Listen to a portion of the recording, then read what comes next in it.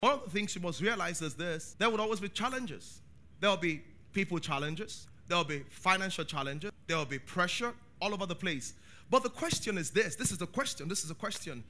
If you keep running away because there are challenges, the Bible does not say you're smart. It said you are lazy. If because your marriage is somehow you want to pack up, the Bible says you're a lazy husband. If your marriage is somehow and you want to pack up, it says you're a lazy wife. Some of you are so addicted to pornography and you wonder, I can't help it. Listen, just the thought, you can't help it. It's a lazy thought. Some of you need to do business expansion and you need 100 million to expand your business. That's a lot of money, I know that. But if that's what you need, that's what you need. Never say, see, listen to me. As a child of God, there's some things you should never say beside believing God. Never say it is impossible or I can't. Because the Bible says with God, all things are possible. This church is a huge testimony. I've said it over and over again. There was a time I started this church and we needed 3,000 naira to continue holding services. And I raised the money in the church and nobody could pay for it and we closed down the services. But look at us today. Our staff strength is maybe about 100 or over 100 that work in harvesters. But something I've learned is this, and look at me, something I've learned is this. See, if you grow up in Nigeria, one thing you'll learn without going to school is this: how to abandon problems, how to ignore problems. Since when I was young, there's been traffic on Tottenham Bridge, yes or no?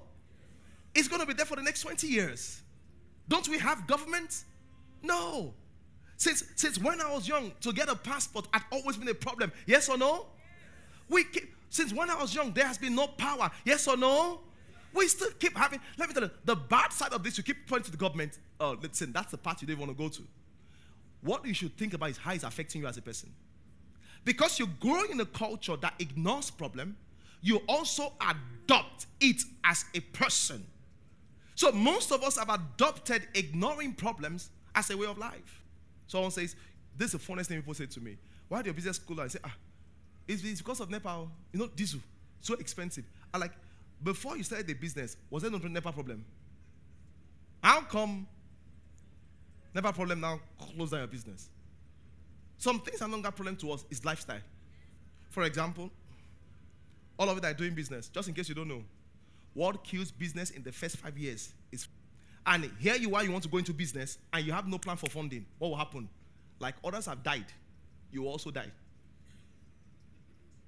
But that's not your portion. But I wish you can do more than amen. See, I'm only saying so because I just want to be honest with you as a pastor. Christians always feel as if I can just ignore things, and as soon as I can pray, a miracle will happen. Of course that happens sometimes, but that's not God's best. See, this scripture is very powerful. It says, the sluggard man, can you leave the scripture back on the screen? See, what is it? Let's see, 1 to go. The slothful man saith, there's a lion without, I will be slain in the street. So some lady says that I will not date again because all the guys I've dated are jerks. Have you solved the problem? No. Have you ignored the problem? Yes. And the Bible says that's laziness. See what the Bible says. This is what the Bible says about you. You want to know what the Bible says about you? Proverbs 30:30. Oh, you'll love the scripture.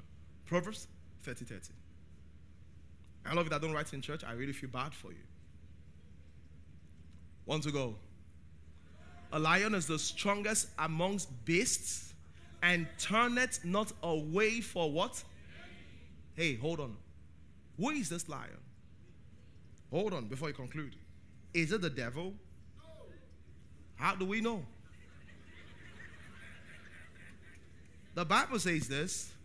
The devil goeth around, what? Like a roaring lion. Listen to me. It didn't say it was a lion. It says his movement is like, he's even comparing to a lion. It compared him to the movement of a lion. Like a roaring lion looking for whom he would devour. So the devil is not a lion because the Bible never called him that. But who did the Bible call lion? The Bible says that Jesus is the lion of the tribe of what? Judah. Wow. And 1 John says, as he is in heaven, so are we on earth. So if he's the lion of the tribe of Judah, and I'm also connected to him. I am a lion in the tribe of Judah. Meaning, as a lion, I do not turn away from any. Bible, see, when you see a lion in the jungle, lion doesn't run, no. Say waiting. Hey, somebody have needed a lion is running. Yes, this is my jungle. Bible says, it turneth not away for any beast. Question, why is it small capital you've closed down? Small trouble you have closed down. Small this you have closed down. Why?